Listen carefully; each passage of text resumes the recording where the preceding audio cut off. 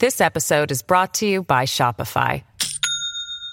Do you have a point of sale system you can trust, or is it a real POS? You need Shopify for retail. From accepting payments to managing inventory, Shopify POS has everything you need to sell in person. Go to shopify.com/system, all lowercase, to take your retail business to the next level today. That's shopify.com/system. If it's happening now, we're talking about it. This is Hamilton Today with Scott Thompson on 900 CHML. At McMaster's Innovation Park, there was just an announcement that the province is going to be investing $40 million towards a new manufacturing facility at that park. The idea is the facility is going to become a part of the province's life sciences plan, which would hopefully lead to medical breakthroughs, gene and cell therapies, that kind of thing, and cures for different things. Making the announcement today was Vic Fedeli, Minister of Economic Development, who joins us now. Thank you for the time today. Great to talk to you today, Scott. Okay, so let's break this down. $40 million, as I understand it, is what the government is contributing to this, but this whole thing is it, did I read number $580 million? Yeah, that's one company. Omnia Bio is investing $580 million in McMaster Innovation Park for a new facility that will be a manufacturing facility out of the center, what we call CCRM, the Center for Commercialization of Regenerative Medicine.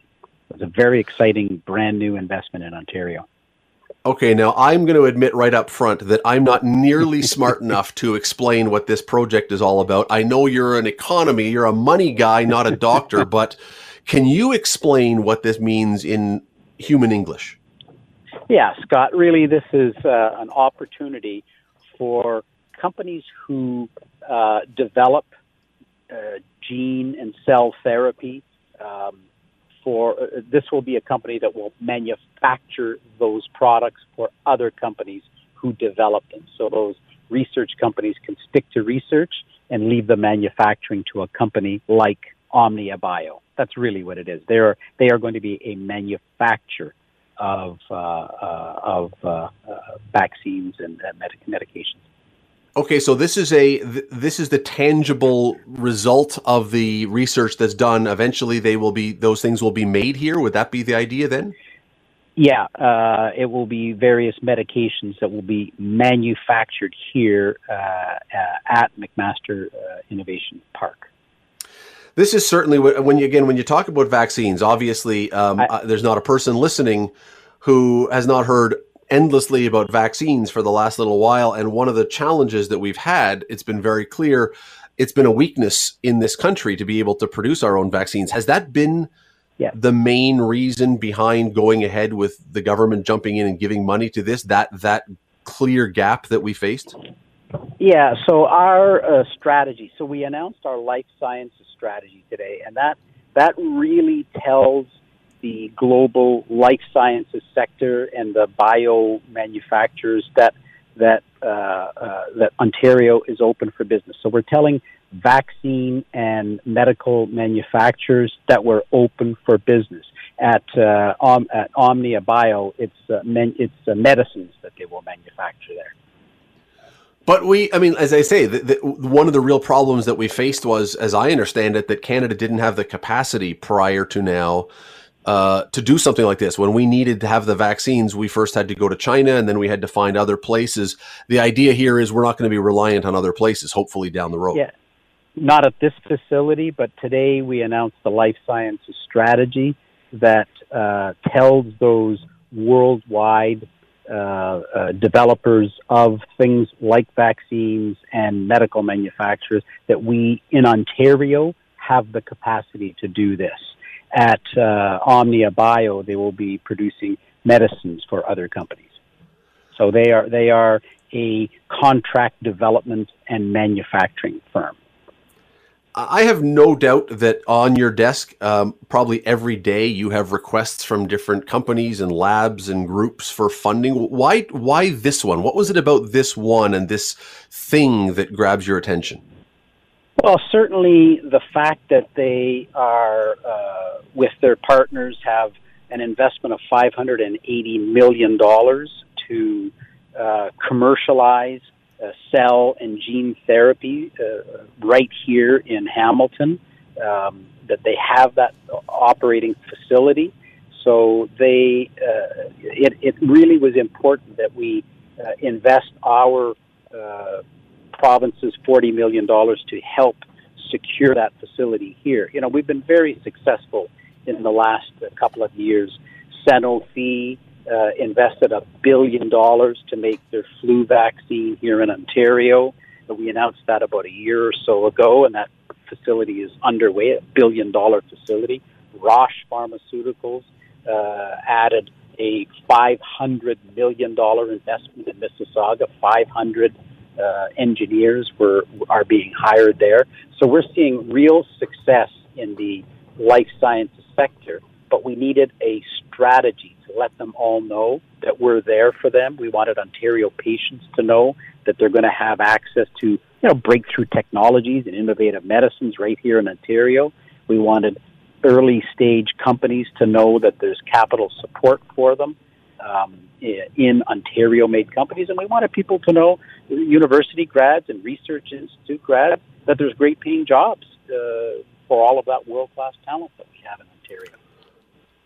Yesterday on the show here, we were talking about the federal budget that is coming up next week. That is not you, obviously, but also the federal deficit and the need for government to make some tough choices, that you can't necessarily do everything. So let's take that down to the provincial level here. This announcement today, how do you balance the desire to do what you're doing now with showing restraint, because the provincial government also has a deficit? How do you balance what you're going to do and what you're not going to do?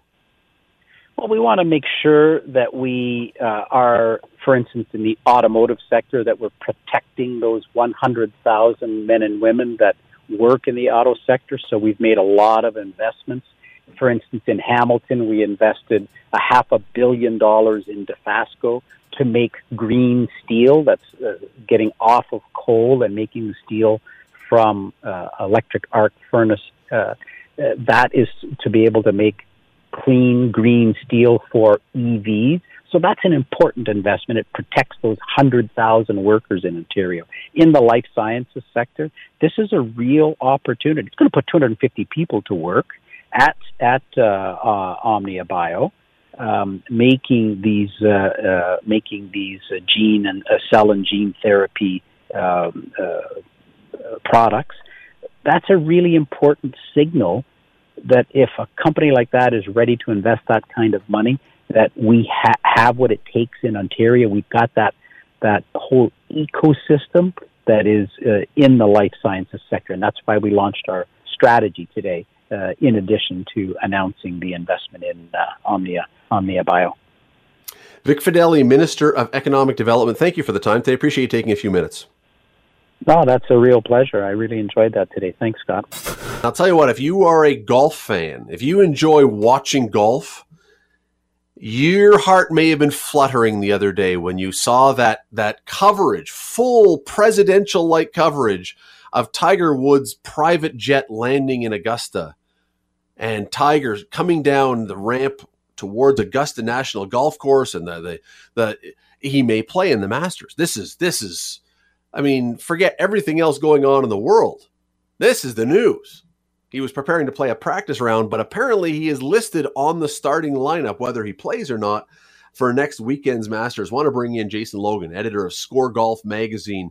Jason, were you a tingle with excitement upon seeing the great man descend the steps of his plane the other day? It certainly was, yeah. It's the speculation has been ongoing for a couple of weeks now, ever since he flew his caddy down to Florida so that they could get out and practice, and not only practice at his home club in Florida, but also walk the course day after day. And, that's something he talked about when he was asked about a potential return, was that, it's one thing for him to get out in a golf cart and play alongside his son or play practice games at home, but it's another to walk a golf course, to walk 18 holes and to do so 4 days in a row. So he's obviously been preparing himself physically for this, and now he's doing the real thing at Augusta, one of the hilliest courses out there. So all signs are pointing to yes. I'm not sure why he would put in all this prep work if he wasn't going to play, but certainly it's exciting stuff. Yeah, and Jason, when you say, and look, I know there are people listening who are not necessarily into golf, and they were like, really? He has to walk? What a hardship. I've done Augusta National, and I did it with a bad foot, as it turns out, the time I went down there to cover Mackenzie Hughes when he was there. And it doesn't show on TV. And I don't know if you've been down there. It does not show on TV just how up and down and hilly and steep some of those holes are. It'll wear you out walking that course. Yeah, I have been down there, and it's like some of the holes out there are basically like if you were walking up and down ski hills. They really are, and television never does it justice. The 10th hole, I don't know how many what the elevation drop is, and then holes like the 9th hole where they're walking way up the hill, the 7th hole, the 18th hole. It is definitely an arduous walk, more than any other golf course that the players play with regularity. So it is a real thing. Now, saying all that, I think I was in the minority when Tiger sort of downplayed the possibility of him coming back, because I never believed him when he sort of indicated that it was going to take some sort of miracle for him to return. I just thought he was underselling himself. And listen, it's Tiger Woods and it's the Masters, and when he was making those comments, he had 3 or 4 months to continue his rehabilitation and get ready for this. And it's a tournament he's won 5 times, and it's a course he can play with his eyes closed. So I always suspected that he'd come back. I wrote after he sort of gave that interview with Jim Nantz and kind of downplayed it, that I didn't really buy it, that I thought he would come back. And I'm crossing my fingers, not just so he'll prove me right, but just because it would be incredible to see him back at this tournament, with full fans out there, a complete sellout. We haven't seen that in a couple of years. It would just be hysteria, and it would be fantastic. It's so exciting. That's a good word for it, because I was thinking about this, that I don't know what the number is that they allow onto the course. Let's say 25,000. It may be more, it may be less. I'm not sure what it is, but I would guess that let's round it off to 25,000. 24,864 people would all be following Tiger Woods if he was there. Even some of the wives of other players would say, forget you, I'm following Tiger Woods.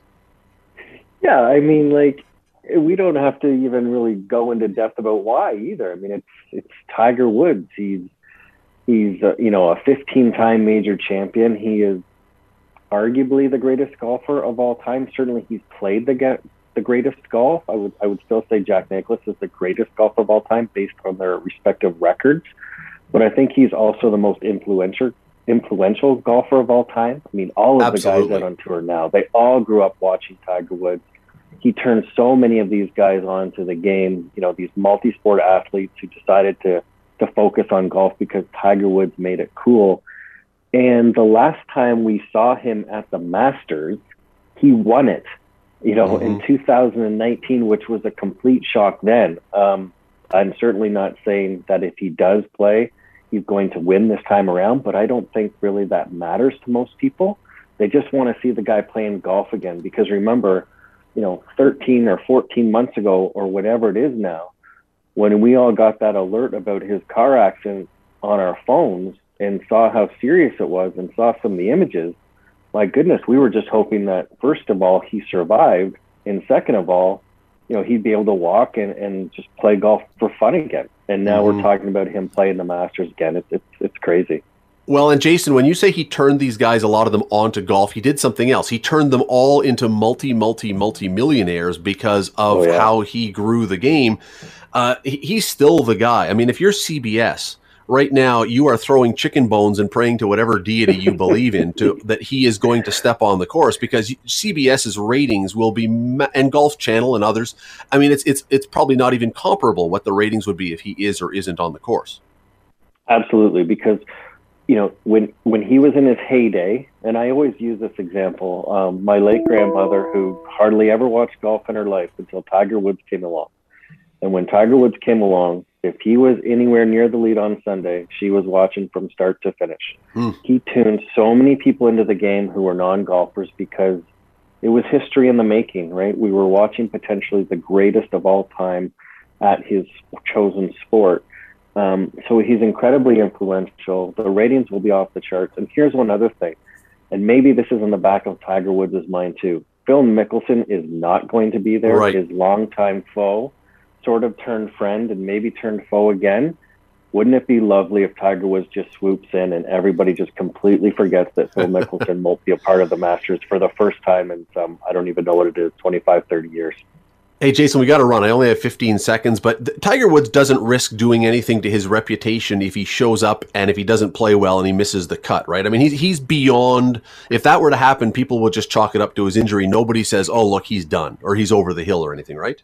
I don't think anybody cares. If we get to watch him for 2 days and he doesn't play particularly well, it's still going to be a successful return.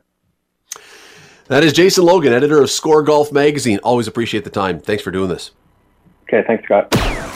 You're listening to the Hamilton Today podcast from 900 CHML. Two very exciting things are happening in Ottawa tomorrow. Not Winterlude. Is it Winterlude? I don't know. Nothing like that. Two exciting things happening in Ottawa tomorrow. One, the government will increase the carbon tax that we're going to pay on gas and other things. That's exciting. And the other, the politicians who work in Ottawa, hey, they're giving themselves raises tomorrow. Yeah, it's an exciting day in Ottawa tomorrow. Seems about right for the way things have been going, I think. Franco Terrazzano is the federal director of the Canadian Taxpayers Federation. He joins me now. Franco, you guys, it must be an exciting day for you guys tomorrow when all this happens. Well, I'm sure we'll be busy. But yeah, I mean, exciting day in Ottawa, unless you're a taxpayer paying for all of this, right?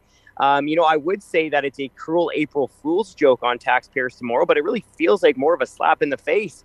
You got MPs increasing their own pay while they're taking more out of our pockets with the carbon tax hike that you mentioned. But it doesn't even stop there. Federal booze taxes are also going up tomorrow on April 1st. So you almost got a triple whammy.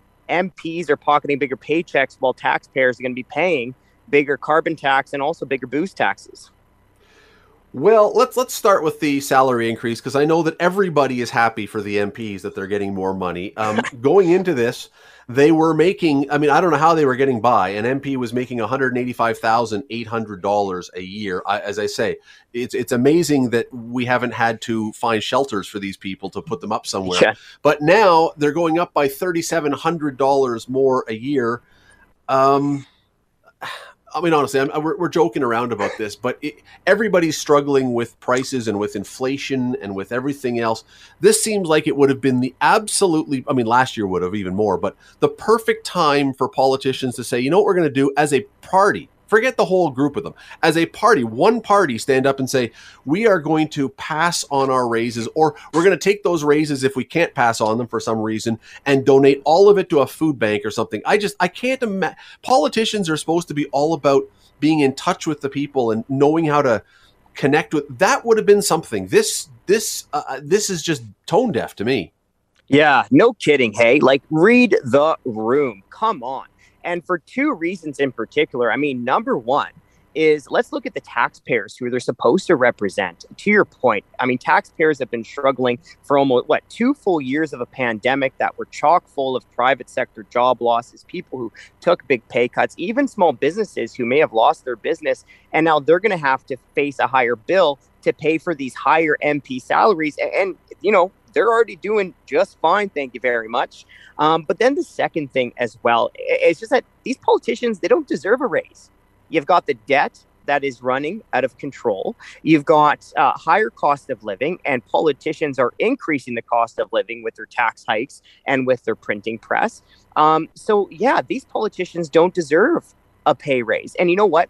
It's not rocket science for them to stop these pay raises that they keep giving themselves. The Harper government did just that back in 2010 to 2013 in response to the 08-09 recession. And also we found that politicians around the world took a pay cut at some point during the pandemic. In New Zealand, for example, almost immediately after COVID-19 touched down there, you had their prime minister, you had their ministers, you had even their top bureaucrats come together and take a 20% pay cut to show solidarity with the struggling taxpayers who are paying their bills. Did anybody here do that? Was there a single politician in Canada that did? There were. We found from some city councils actually in Canada reduced their own pay. Lethbridge, which is a smaller city in Alberta, for example, city council took a 10% pay cut. There were some politicians in Halifax as well that took pay cuts. You had one MLA in Alberta who was donating 20% of his salary and calling on all of his colleagues to do the same thing. So there were some politicians in Canada who took a pay cut, but our members of parliament in Ottawa who are supposed to represent us, this is going to be the third time that they've given themselves a pay raise during this pandemic. So essentially gone up $10,000 during the pandemic. Well, between $10,000 for your backbench member of parliament, all the way up to an extra about $21,000 extra for Prime Minister Justin Trudeau compared to their pre-pandemic salary. So these are huge pay raises, really, when you put it together and when you consider the context of all the, devastation that so many Canadians felt in the private sector. Look, I know this has been said before. It's not a unique thought, but I don't know how many times over the course of the pandemic, and I'm sure you've said this before too, Franco, and you've brought this up. I don't know how many times during the pandemic when a politician stood in front of a microphone to tell us that we had to follow the rules, they said, hey, we're all in this together. That was the line, and I swear the next time a politician stands up and says we're all in this together, I may do what that Iraqi journalist did with George Bush and throw a shoe at them, because we're not all in this together. We've never been all in this together. And if there was any thought that that was the case, they would have done something to stem their raises, because this is the easiest of all the things they could have done. The easiest of all they could have done. The easiest, right? And the most symbolic.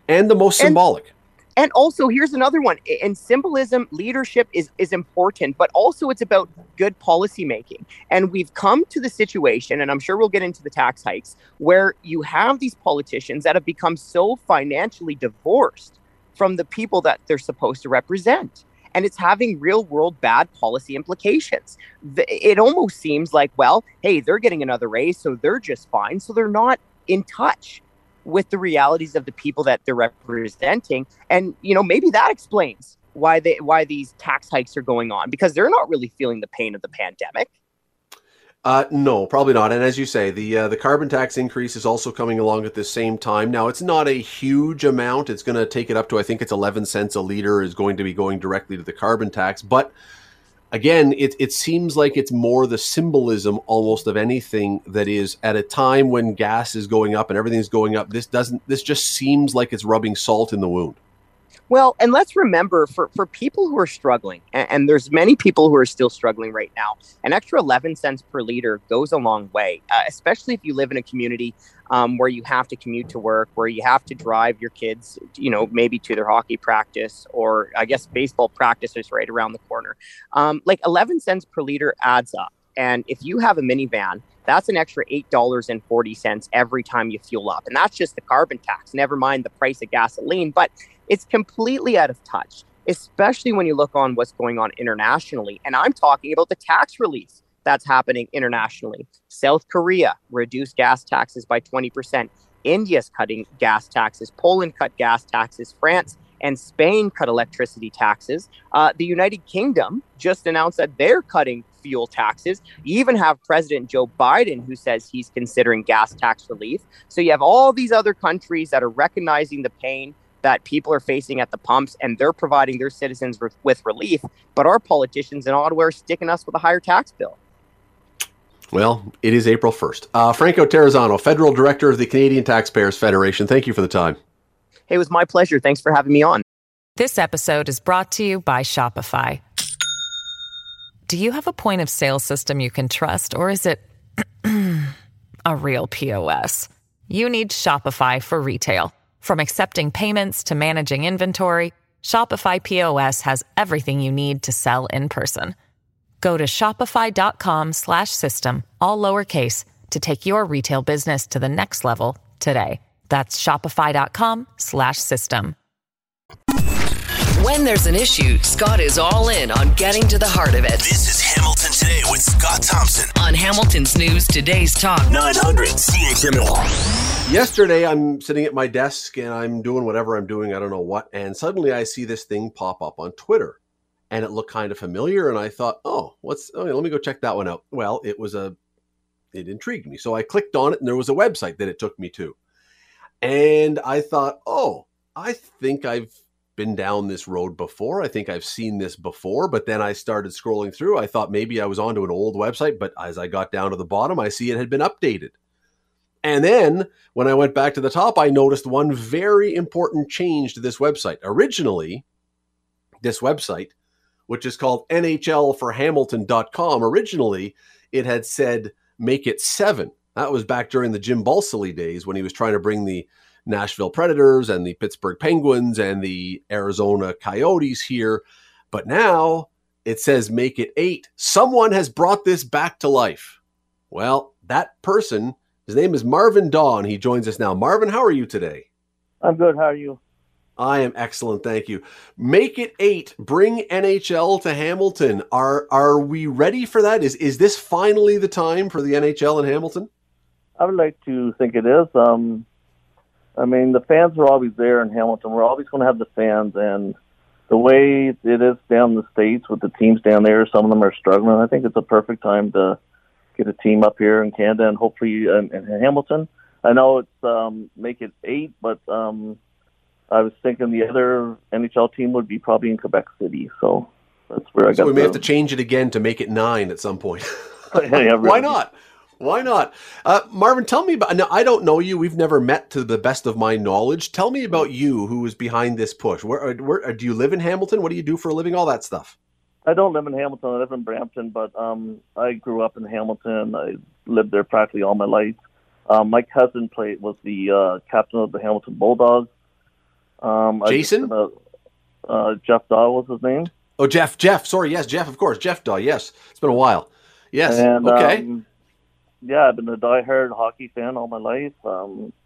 I hate to admit it, but I love the Maple Leafs, and I just would love to see a rivalry between Hamilton and Toronto. And, they have that out in Calgary. They have the Calgary-Edmonton, rivalry, and I think it'd be perfect for Ontario to have the two teams. I know we have Ottawa and Toronto, but I think it'd be better if Hamilton and Toronto were the two main rivalries. What was it, Marvin, that spurred you to do this? There had to be something that made you say, I'm going to go back on and I'm going to start this up again. Was there some moment that made you think this was the time? Not necessarily. I just think it's because of the teams down the States, like the Arizona they're struggling badly, and I just think, it'd be nice to have some investor come along. I don't know who it would be, but, they come along and, we push this, we get the mayor behind it, we get the city of Hamilton behind it, and hopefully, I have a petition. If you go to the website, I have a petition for people to sign, so hopefully, we get that motivation going and attract enough fans and start it up again and make some noise. And that's my main goal. I want to, I don't want to give up. What do you say, Marvin, now when you say you don't want to give up, I mean, what do you say to people in Hamilton who have been down this path a few times, whether it was with Jim Balsillie or whether it was when Ron Joyce tried to buy a team and it went to Ottawa and Tampa, or whether it was, any number of other times that we heard about teams coming here? And what do you say to the people who finally have reached the point and they say, you know what, I just don't have it in me to get excited or to push for this again because I've just been beaten down too many times? Yeah, Scott, I'm one of those people, so I know how they feel. So my message to them is, never give up, and let's keep it going, and somehow, one day we'll get an NHL team again. It's I think the Leafs have to get involved, with revenue sharing or somehow, and probably Buffalo too. But if we can work around that, I think now's the opportunity. Does the fact that we just had the Heritage Classic, I know the website, I looked at it, it's been updated and it includes something about the Heritage Classic. Was that something that made you think it could work when you have Buffalo and Toronto and a full house at Tim Hortons Field and the game went off really well and all that kind of stuff? Did that affect this? Yeah, that was the motivation. I mean, clearly seeing, it was good. All the, NHL was, everybody, the NHL fans were watching that game. A lot of the Maple Leaf fans were watching the game, and just to see that many exciting fans at Tim Hortons Field and, watching the game and seeing how everybody was excited, I just think, now's the time. What can I say? We shouldn't give up on the dream. I know now's the time. All right. So last thing, Marvin, we got to run. But last thing, in your utopia, in your perfect world, because I'm sure you've thought through this as you do this. In your perfect world, how would this work? How would we end up with a team here? We'd have to get really good investors, and somehow they would have to work with the Maple Leafs in order to get the team in Hamilton. There's definitely no way that Toronto's not going to go get the territorial rights to this area. It's too much for them. So some way, somehow, get the mayor behind us, and get the backing that we need, and just start out small again, and hopefully we get that team here. Well, there's an election coming up, and maybe this becomes an election issue for the mayoral race. Marvin Daw, really appreciate the time. Thanks for doing this. Thank you very much, Scott. If you're interested, you can go to the website, and I think I should have asked Marvin. I think it's the same website that was being used, as I say, for Make It 7 that's just been updated. No, I don't. Is it not, Marvin? Website, no. Okay, all right, so it's not. So NHL number 4, NHL4Hamilton.ca, and you can go there, and the petition and everything else is on there, and you can decide if you are on board with Marvin and think this is the time, or if you think that ship has sailed, but it is there, and it is something to think about.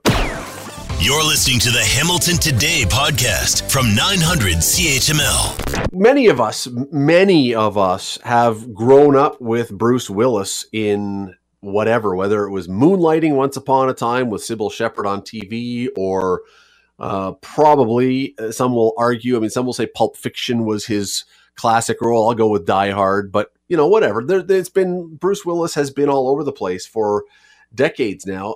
This week, his family announced that he would be stepping away from acting, retiring from acting due to the effects of aphasia. And I think an awful lot of people, myself included, said, yeah, I've heard of that. But if you gave me a test and made me come up with an explanation for what that is, I'm reasonably sure that I would not have passed. It's one of those words that, again, we've probably caught wind of once upon a time, but not something, thankfully, that most of us have ever had to deal with. Elise Shumway is the manager of clinical and educational services and speech-language pathologist and spokesperson for the Aphasia Institute, the Pat Arado Aphasia Center. She joins us now. Thank you for the time today. Good afternoon. Really appreciate you doing this because, as I said, I think an awful lot of people have probably heard this somewhere along the way in passing, but really don't know a whole heck of a lot about what this is that we're talking about. Can you take a moment or two and explain generally what this means? Certainly. Aphasia is a communication disability or disorder. It results from damages to the language parts of the brain, and it can happen either because of a stroke or a brain injury, a one-time incident, and then after that sort of cause, the aphasia will improve over time.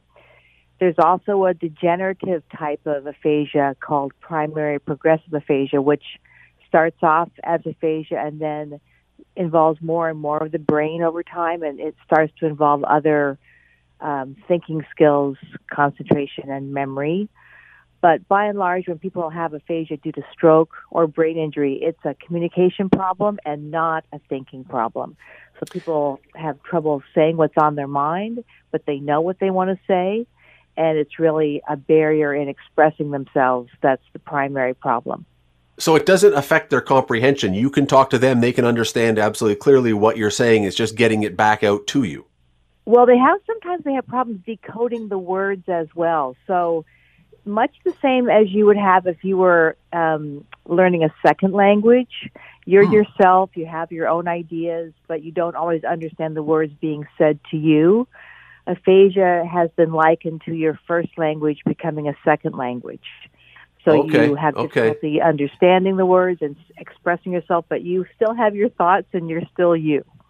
Because when I was hearing the explanations over the last 24 hours or so, one of the things that I wondered about, the description that I was getting was kind of, we've all had those moments when there's a word on the tip of our tongue that we just can't find. And I was wondering if it's kind of like that, only broadly, where it becomes not just a word, but a whole lot of words that you can't find. Well, that's right. And aphasia can be mild, where it really is just some word-finding challenges, almost along the lines of what we all experience, all the way up to not being able to say words at all and having to rely on pointing and gesture and using pictographic image, photographs and illustrations to point to get your ideas across. So there's a range of severity. Like I say, it can be mild all the way to severe. I mean, I want to ask good questions here. I mean, some of these things, I hope I'm not being offensive to any about this, but is it in the dementia family? Is it a similar thing to dementia? Well, the type of aphasia that deteriorates over time is a type of dementia. But people who have a stroke or a brain injury that only causes aphasia, that's not in the dementia category, if that makes sense. So a pure aphasia, only aphasia, is not a thinking problem or a reasoning problem. It is purely a communication problem. It's the progressive kind of aphasia, probably although they haven't identified Bruce Willis's type because of the ways it's been described in the media, it appears to be more the kind that gets worse over time. That type of aphasia is in the family of more of a dementia. For those who do get it from an injury, is there a part where in the brain is the speech center? In other words, is there a specific type of head injury, being hit from the back or from the side or from the front? And I don't even know if that would do it. Is there any specific type of injury that would possibly lead to this more likely? Yes, it's typically on the left side of the brain. For those of us, most of us have our language centers on the left side of our brain. So that's where the language centers are, and that's where a stroke or a brain injury, if that happens, that's the part that would cause the aphasia. Is there any cure for this? Well, we don't talk about cure. We talk about living successfully with aphasia. And there are many things that people do to compensate for the aphasia. The first thing is understanding exactly what each person's challenges and strengths are. Some people can still read.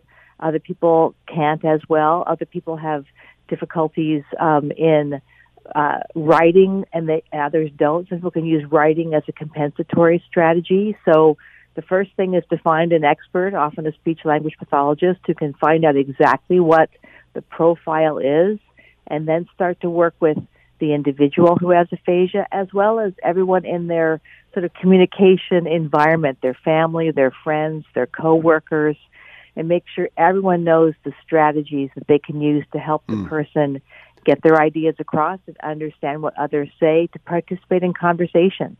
Elise, I'm already over time, but just really quickly, because I think a lot of people would want to know this. If you are one of those people who finds it hard sometimes to find words, is there a way to discern whether what you're dealing with is just aging, because that happens to everybody, and aphasia? Is there a distinction? Well, there is. It's really severity, and it's also cause. We all, as you get older, there are word-finding challenges, but it's not as severe as an aphasia. So the first thing would be go to a family doctor and then get to a speech and language expert and find out exactly what's going on.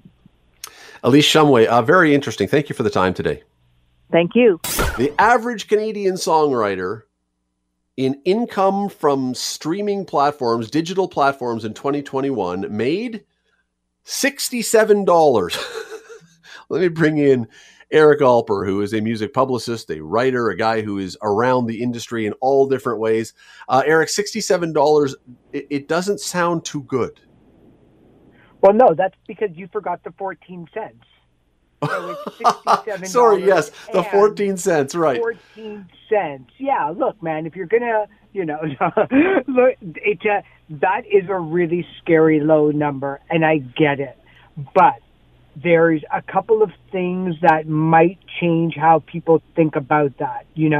What it doesn't take into consideration is how many artists were generating, say, $100,000 or a really good living, because there might be five.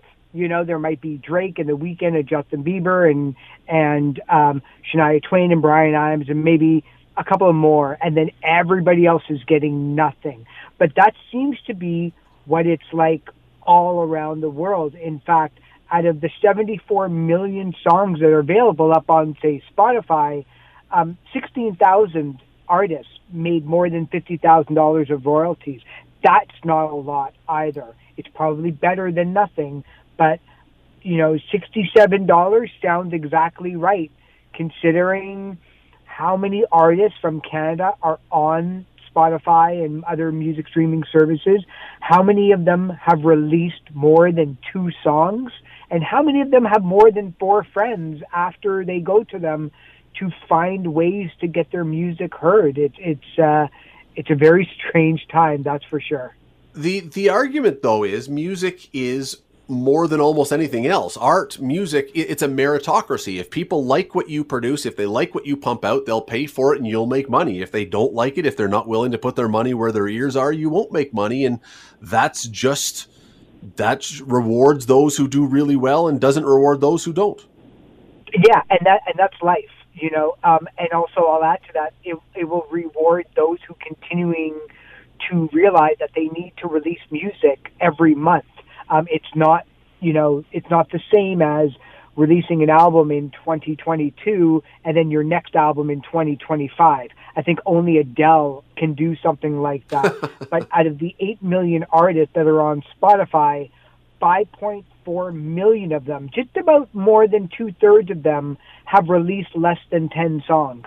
So it means that there are a lot of artists out there that aren't treating this or music as a way of life. They're not treating it as their first income, or that they may not be treating it as maybe those artists in the 50s and 60s and 70s and 80s that we grew up listening to that didn't have a plan B. They slept on people's floors. They were going, they were traveling from coast to coast on like nothing except for gas money. I don't know how many artists are still willing to do something like that. I think for a lot of the artists, music is almost something that they do, but maybe they're not actually looking at something to make this a career. And that's, I think, more discouraging to me, who kind of works in this industry, who is looking always for the future of musicians. The government, of course, wants to get involved now to help out. And I think their motivation, their sentiment may be correct here. But what they're talking about doing now is telling the streaming services in Canada, or at least even American or foreign streaming services that offer services in Canada, you have to push Canadian music. You have to put it up at the front and make it more visible and make it more obvious. It's kind of like the old radio CanCon, but for 2022, when we get to pick our own. Is that at a time when you pick everything yourself? Does that have any chance of actually working, or is that just to make yourself feel like you're doing something kind of move? No, I think it actually I think it'll make a really huge difference.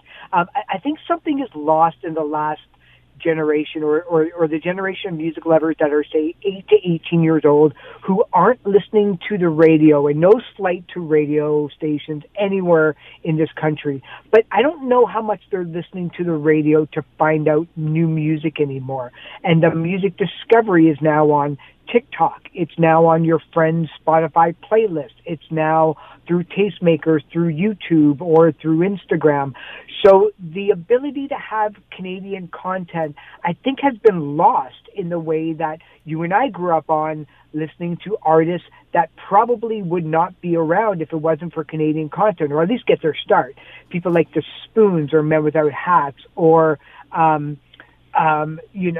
Blue Rodeo, all of those artists that were coming from the area got their first spins and play on Much Music because Canadian content rules forced stations to play 35% of it. So they needed content all the time to play it. I think if there are companies like Netflix or Spotify or YouTube that somehow make a lot of money in this country, I think that they should be required to somehow start pushing Canadian content like the way that it does. It doesn't breed, it doesn't breed boringness. What it does is it allows people to just get a little bit of a leg up in the shadow of America and the UK, which are so dominating, especially when you're talking about a country as small as we are in Canada. That is Eric Alper. Always love having you on, Eric. Thanks for the time today. No problem. Thanks for having me. We'll talk soon. If Scott Thompson isn't satisfied with an answer, He'll delve into the issue until he is. You're listening to Hamilton Today with Scott Thompson On Hamilton's News Today's Talk. 900 CHML. Yesterday, around this time of day, we were learning about a very unfortunate, very sad situation that was happening at the corner of Main and Dundurn. Just, I don't know if we count that as downtown Hamilton or just on the fringes of downtown Hamilton, but you know where it is. A 14-year-old girl was hit while walking home from school by a car. She is now in critical but stable condition as the last update that we have. We hope that it's still the same or better at this point. But that intersection has had its share of accidents over the years. In fact, it's here for the most accidents over a 5-year period from 2015 to 2019. We're clearly out of that window right now. Nonetheless, it's an area that has had some problems over the years. And it is, there are now questions perhaps about should something be done there? And if so, what could be done there? Maureen Wilson is the counselor for Ward 1. She joins us now. Maureen, thank you for the time today. Appreciate it. Happy to be here. Thank you. So looking at those numbers, I think we have to say, okay, there's something with that intersection that makes it dangerous. Do you have a theory on what it is? Is it because cars are just coming off the highway right there? Is it because of something that's in the design? Do we know what the reason would be that intersection might have problems? Before I respond to that very good question, I would just like to extend my deep concern and sympathies to the young woman who was struck and to her family. I've been thinking of them as a mother of 3 children. The going to school in the morning and coming back from school in the afternoon has always been a source of concern, and I know it's a source of concern that is shared by many mothers and residents of not only Ward 1, but beyond. But Scott, thoughts and prayers are not enough in this city and for this city. As you stated, that intersection, Main and Dundurn and King and Dundurn are year after year after year, at least for the last decade, on the top 1 and 2 positions of collisions, cars, pedestrians, and cyclists. We have been tittering around the edges, trying to make slight adjustments, but that's not good enough. And there has been, beyond my scope of understanding, but those 2 intersections have been, there's been video analytics been going on for the last number of months, secured by city staff, and they're looking at how do the cars move, what are the problems, and they're soon going to be securing a consultant. And that consultant will be charged with providing the city with a no holds bar. Give us what you see to be the problems, and let's deliberate and give us the solutions. And it's no longer going to be about tinkering around the edges. Well, and you know, I'm glad the consultant will be doing it, because I certainly can't guess. I mean, there's some things that you wonder about, as I say. I mean, it's maybe ironic that both of those are streets that are either coming off the highway or going onto the highway. I don't know if that's got anything to do with it right near those intersections. I don't see that the intersection themselves is that much different from hundreds of others around the city. But I mean, as I say, it's something is going on there, it would seem. Whatever it is, something is going on there. It's a question of design, and it's also a question of values and who we value. And much of our infrastructure in this city was expanded and turned into one way in the 50s, and the primacy was getting from one point to the other as efficiently as possible. And it is arguably very efficient. But efficiency should never trump quality of life, livability, and the ability as a child, as a senior, as an aunt, as an uncle, to walk safely and not have to risk your life when crossing any intersection, including this one. You just raised something that I had not considered at all, and I don't know the idea of that this is a one-way street, do you believe, or is there reason to believe that if Main Street was, or King Street was to be two ways, that the two-way traffic would be safer? So I will leave that the design deliberations to the experts, but I would respond to you this way. There is a way in which you can make one-way streets extremely safe and livable with the right design elements. But when you have a one-way street that is 4 to 5 lanes, in which the lights are timed such that it puts the emphasis on efficiency. And when you have a highway, because that's what it is, it's a multiple lane highway cutting through some of our more vulnerable neighborhoods, and the heart of our downtown runs right in front of our city hall, the civic heart of our downtown. I think that's telling of misguided priorities. I think this community is absolutely ready to have that conversation on who and what do we value. And this city it deserves that conversation. And after too many collisions, too many injuries, too many fatalities, we need to get on with the job. And, that is obviously the priority with the discussion today. But, as we even talk about this, there's another possibly opportunity here, because when assuming that LRT does go ahead, there's already been talk about how congested or difficult it might be to get down King Street when you get close to the highway. A two-lane street or two-way street on King and Main. We're blue skying here, but that could be an answer to some of that problem, as well as possibly making it safer. Yes, absolutely. One of the possibilities, the bright possibilities that come with LRT are the ability to redesign our streets and reimagine our streets, and provide for more active points for every user along that line. And it's my opinion that Main has to be on the table as part of LRT, for sure. And the primacy must be put on the neighborhoods. And downtown should not be a place in which where driving through it should be the priority. That is Maureen Wilson, Ward 1 Councillor for the City of Hamilton. Thank you for the time today. Appreciate it. Appreciate that. Thank you. And as she just said, our best wishes to the girl, to her family. And also, there was a 37-year-old woman who died in Stony Creek going down the escarpment in an accident yesterday. These are people who have families and have loved ones. And, these stories can get very easily just, you look at them and you go, okay, they're real people. And these are at least, I think, discussions to have. What the solution is not easy, I don't think. And I don't think it should be made to sound easy, but they are discussions to have for sure. If there are places that seem to have a higher than normal number of accidents, it is a discussion to have. And the idea of two-way streets down Main and King, boy, there is a discussion to have. And maybe we'll do that tomorrow or the next day or Monday or whatever, because that is, especially there has been a lot of concern when the LRT goes down King, right down the middle of the street. And when you get to Dundurn, if you can picture it, you're on King.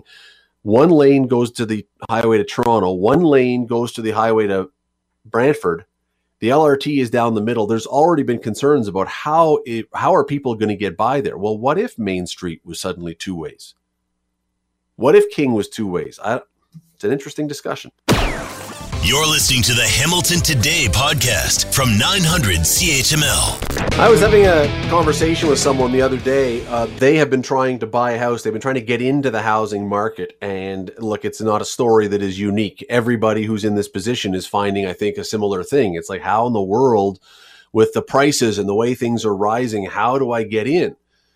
Well, one idea that is now out there that we could use to try and slow things down, maybe stop the rapid growth, is increasing the foreign investor tax. Rather than paying 15% if you're a foreign investor looking to buy a house, we're going to pump it up to 20%. That'll do it. Will it? Let's bring in Eric Kam. He is a professor of macroeconomics, monetary economics, international monetary economics, and implications of monetary growth with Ryerson University. He joins us now. Thanks again for joining us. Really appreciate it. Scott, once again, you've been far too modest with the listening audience. I took a poll of some of your profs, and apparently on more than one occasion, you were voted Student of the Month. And I said, well, what is that? And they said he showed up about once a month. Yeah, I thought you meant for my work at the fast food place. Yes, Eric Kam, of course, a Ryerson prof. I am a Ryerson grad. We are in whatever that word is, in Kismet, I guess will be the word. We'll use that. Look, is this idea of bumping up the foreign investor tax, or whatever we're going to call it, by 5%? Is this going to do anything? It's going to do absolutely nothing. I mean, it's absolutely pure fantasy, bordering on political lunacy. This is the types of things you say, Scott, when you're out to win an election and you know that there's a hot button issue like housing. And I don't mean to be too negative about this. Yes, the housing market is red hot, but it is not a bubble, because bubbles don't last for 20 years. And the market's been hot for the better part of 2 decades. Putting a tax on foreign ownership, I mean, would it have a negligible, bordering on, very small decrease in the amount of foreigners looking to buy homes in Canada? Sure. But guess what? We have a bigger issue. And I didn't use the word problem. It's an issue. It's immigration. And to this point, about 85% of all people who immigrate to Canada immigrate to the 416-905 area code, and a 5% tax on immigrant owners or foreign ownership is going to do nothing compared to that type of demand when they're not building any new houses. So I hate to be, again, too negative, but this is just political rhetoric during an election cycle. Does this, maybe I misunderstood. If you are an immigrant who comes to the country, do you have to pay this tax? I thought this was for people who maybe lived offshore and were buying it as an investment. Yes, I think I misspoke. So yes, if you come here and buy a property, you're fine. This is people that are living outside of Canada that want to own the basic principles of either renting or holding on and then selling at a profit. And what I'm saying is you can slap a tax on that, and any tax, of course, will have a downward drag on spending. But again, that percentage would be so small compared to immigrants coming to Canada, choosing to live in the 416-905 area. When you couple that with the fact that there is really no new supply of houses over the last 10 years, you're just looking at the two most basic economic concepts: really high demand, really low supply, and there's only one direction, Scott, for prices to go. I mean, if the government believes that this is a useful tool, and it must think to some degree, or maybe it, as you say, it's just an easy thing to do. If you can do 20%, why not do 80%? Why not do 100%? Make it, you got to pay double for the house in order, and that will scare some people off. Maybe I don't know. As I was reading this, I was like, okay, why stop at 20% if you're trying to scare people away? Well, you don't have to. And of course, the higher the number goes, you can have, again, a small effect on the economy. But, in general, when you're dealing with any type of market, when you start to have ridiculous levels of taxation like you're talking about, and I know you're just being hypothetical, what happens is there starts to grow gray and black markets. And so all you'll get are foreigners who somehow make connections with people living in Canada to buy on their behalf. And again, you say, oh, does that really happen? It happens all the time. But like most black markets, we don't have data on it, because no one's going to walk up to a drug dealer and say, can I have a list of your prices and quantities? No one's going to find out from foreign owners who the people are within Canada doing the buying for them. So, where there's a market, there's a black market, and it's going to have, again, negligible to no effect. Fair enough. And for the record, I want to be clear to anyone listening. I'm not proposing for anyone from who lives here, who's an immigrant or a Canadian, or anyone else who's going to live. I do not want government starting to add taxes. That was a theoretical. Don't want that Scott, misinterpreted. We both know no good serving Ryerson graduate would call for higher taxes. No way. But what do we do then? I mean, look, it appears as though the situation that is facing governments is not something that governments can almost do anything about. I mean, is there a magic bullet that a government could pull out and say, we can fix the housing problem? I don't see it. No, there is no magic bullet. In fact, it's interesting because it goes back and forth between, is it an economic issue? Is it a political issue? it's a little bit of both of an issue. But in terms of a magic bullet, no. The only thing you can do, the only thing that's ever worked to cool off a housing market is to increase the price, and that's the interest rate. And so the Bank of Canada has said that we're going to raise their prime rates. It just went up 0.25, and it's going to surely go up another 0.25 in the next little while. And now that will have a stronger effect to try to cool the market. But not to sound like a broken CD or whatever the kids listen to today, when you have the numbers of people buying and the limited supply, all you're going to do is throw water on a very, very hot fire. So no, there really is no great solution. And if you really want to bring down the prices, you'd have to raise the rates of interest so high that it would just throw other aspects of the economy into hilaria. So unfortunately, the housing market is what the housing market is. And so Toronto just looks like New York, looks like LA, looks like Chicago in other deep urban centers. Namely, you're going to have to be super wealthy to live in the core. Well, we got to run, but there is one other way to do it, and you've alluded to it already. It's just that nobody wants to do that, and nobody supports the idea, which is say, okay, we're going to cut immigration, and yet, you know what? This comes down to the decision of, well, what's more important to us? And Canada traditionally and always has been welcoming to immigrants, and so I don't think there's a big appetite to say, hey, we can solve our housing problem if we just close the borders. I don't see any appetite for that. The United States of America had a president try that, and he wasn't too popular. So you can rest assured, no matter what I think of the sitting prime minister, he's not that stupid to try that angle, and nor should he. That is not the foundation on which Canada stands. No. Eric Kam from Ryerson University, we always love having you on. Thanks for the time today. Stay healthy, Scott. We have now heard suggestions that we are heading into the sixth wave or in the sixth wave. And again, it's almost so difficult to keep track now, but that's where we are, the sixth wave of COVID. Should we be concerned about this, or how concerned should we be about this? Dr. Colin Furness is an epidemiologist and an assistant professor at the University of Toronto's Faculty of Information and the Dalai Lama School of Public Health. Thank you so much for doing this, and I really appreciate your time. My pleasure. Thanks. This was predicted. It was predicted by the government that once we remove some of the restrictions and we're able to take masks off and things like that, that the numbers would go up by a little bit. Should we be worried by what we're seeing?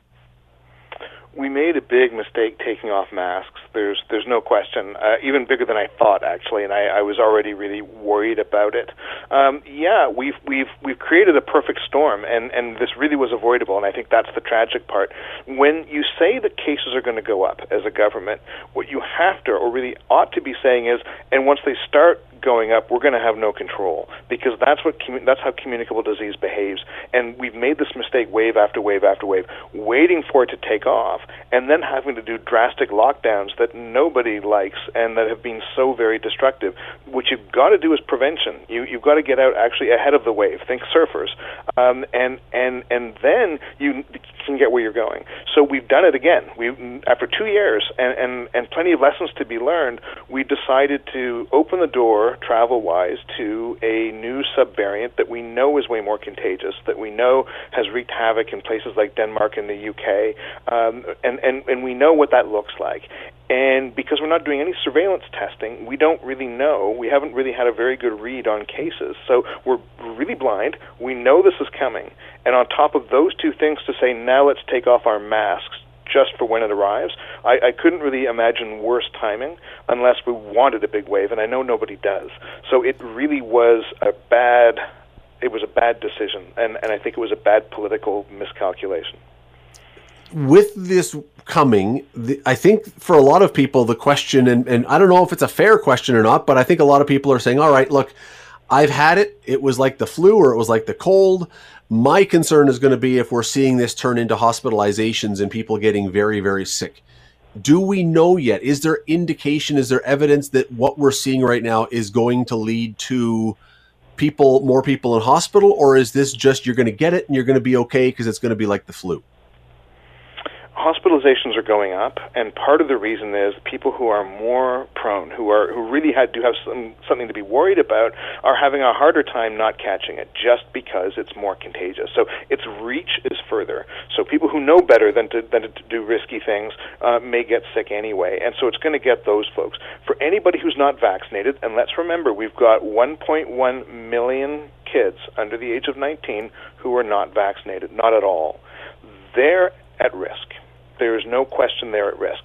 So that's the number one piece. The number two piece is that hospitalizations measure what COVID does to you that's visible. You have a respiratory distress. It's hard to breathe. That's extremely uncomfortable and dangerous for many. That's what puts you in hospital. And that's awful. But what COVID is doing in the background, even for people who just experience a mild cold, is vascular damage, brain tissue loss. And so to say, well, I've been through COVID and I've had that, my answer is, okay, so your body may have sustained a lot of damage and you're just not aware of it. Do you want to double down on that damage? And the answer really ought to be no. So having had COVID and having had a mild case doesn't actually put you in a great place in terms of what you might then be facing next. So I really want to reframe this for people. Yes, it looks like a respiratory virus, but it isn't. It's a virus that may present in an ugly way or may not. And if you're vaccinated, you're less likely to have a severe case. But in the background, it can be doing some pretty bad things, and we're learning a lot about that now, and it's not good news. There were parts of Canada that decided to take these restrictions off before we did, and I wonder, when other places start to remove the restrictions, when other parts of the world start to remove the restrictions, do you believe that people would have continued to follow the restrictions if a government had said, look, I know that BC is not doing this, I know so-and-so a place is not doing this, but we're going to do this? Or would people have said, that's nice, I'm not going to anymore? I mean, had we reached a point where people were just at the end of the rope and would have stopped anyway? Well, that's entirely possible. It's hard to know whether public protest on the convoy made government say, oh, I guess we just have to stop trying to do this now, or whether the various governments started to signal, hey, I think it's election season and it's a good time to say good things that people want to hear, so let's trigger that. And I actually don't know which way it went. But, I mean, we have to look at public messaging. For starters, we should be talking about protections and not restrictions. Lockdowns are restrictions. Masking is protection, and it's protection for people, a large part of the population that actually really, really needs that. So I think it's possible to do that. The other thing is, living with COVID has been sold to us as, let's drop all restrictions and mass infect everybody, and there's going to be a lot of harm. That's not living with COVID. That's surrendering to COVID. Living with COVID involves first standing up and saying, and I want one provincial government to stand up and say this, and maybe the others will follow, COVID is airborne. We need to treat it like an airborne virus. We need to do things like mandating indoor air quality standards. Plugging in a HEPA filter, that's sustainable. No one's going to get tired of the HEPA filter. That's the sort of thing we need to be doing in order to stay safe. So we've got to recognize COVID for what it is. It does horrible bodily harm. It's in the air, and we know how to make people safe from this.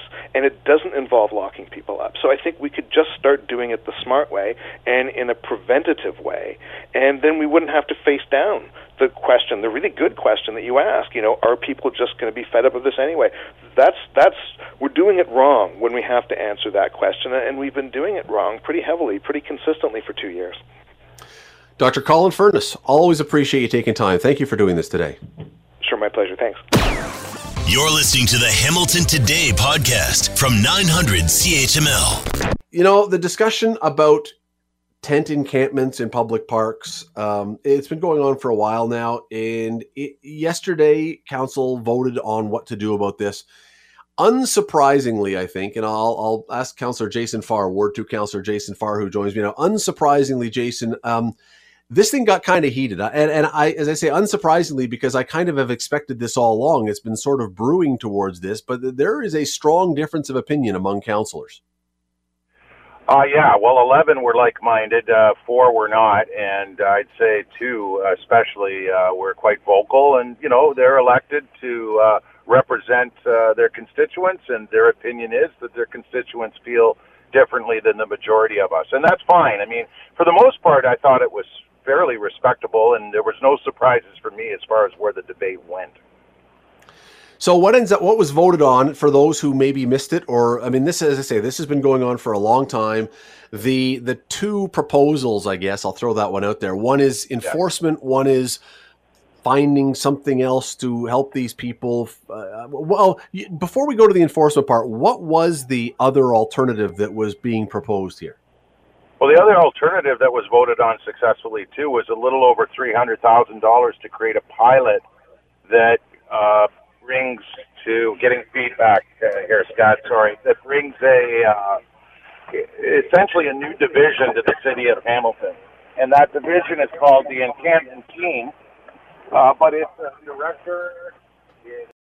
Okay, I think what we're going to do, Will, can we try and reconnect with Jason, because we're not getting any of that. So we'll try and get a better connection. The issue here is, and again, it is a hot button issue for sure in the city of Hamilton, because we have, whether in the parks or whether in streets, we have had people, homeless people, or people who, for whatever reason, have decided not to use the facilities that are available. In some cases, some can't. Some have decided that they would prefer to stay out on the street. This has led to a strong difference of opinion. As I say, because on the one hand, you've got neighbors and you've got other people saying, look, you can't be having people just popping up tents wherever they want and doing whatever they want. And others saying, yeah, but enforcing, just pushing people away isn't going to resolve it either. Sorry, Jason, we lost you there. We'll try again. Jason Farr with us. So the option was we can enforce, or what was the other option that was being pushed? The option that passed was creating a new encampment team, a new division of the city of Hamilton, which essentially validates the other option that we're talking about bringing in 4 new bylaw officers to address enforcement and do it the same way as every other city. It validates that this is a major issue. I can't remember the last time we created a new division in the city of Hamilton. Look, there are people who are going to be on both sides of this debate. What about, so we've got this now more enforcement, but is it not going to lead to, you enforce it, you get rid of someone? Are they not just going to pop up somewhere else? Is this not creating a situation where enforcement is not just going to create work for itself? Well, if it's anything like every other city that I examined, no. Over time, you actually have compliance. It's a lot easier to gain compliance. Remember, Scott, we're focused on parks and a few public places with this. This is not an issue where we're worried too much down the road that it's going to get worse, because there's no evidence of that in all the other comparator cities. In fact, what generally results from what I have assessed, and no one has argued with me on either side of this, is that it actually mitigates those issues that are well publicized and talked about over the last 2 years. Because ultimately, what we've been doing is what no other city has been doing, and the impacts are the results. Impacts that were recognized in the Superior Court injunction attempt that was failed, impacts that more and more residents have shared with us, that if you allow encampments to be entrenched, as our former process prior to last night's ratification allows entrenchment, you're the only city, and that causes serious issues in terms of how we manage things. It creates greater problems. The argument against this, though, is that you're showing a lack of compassion, that by having enforcement, you're not showing compassion to these people. What would you say to that?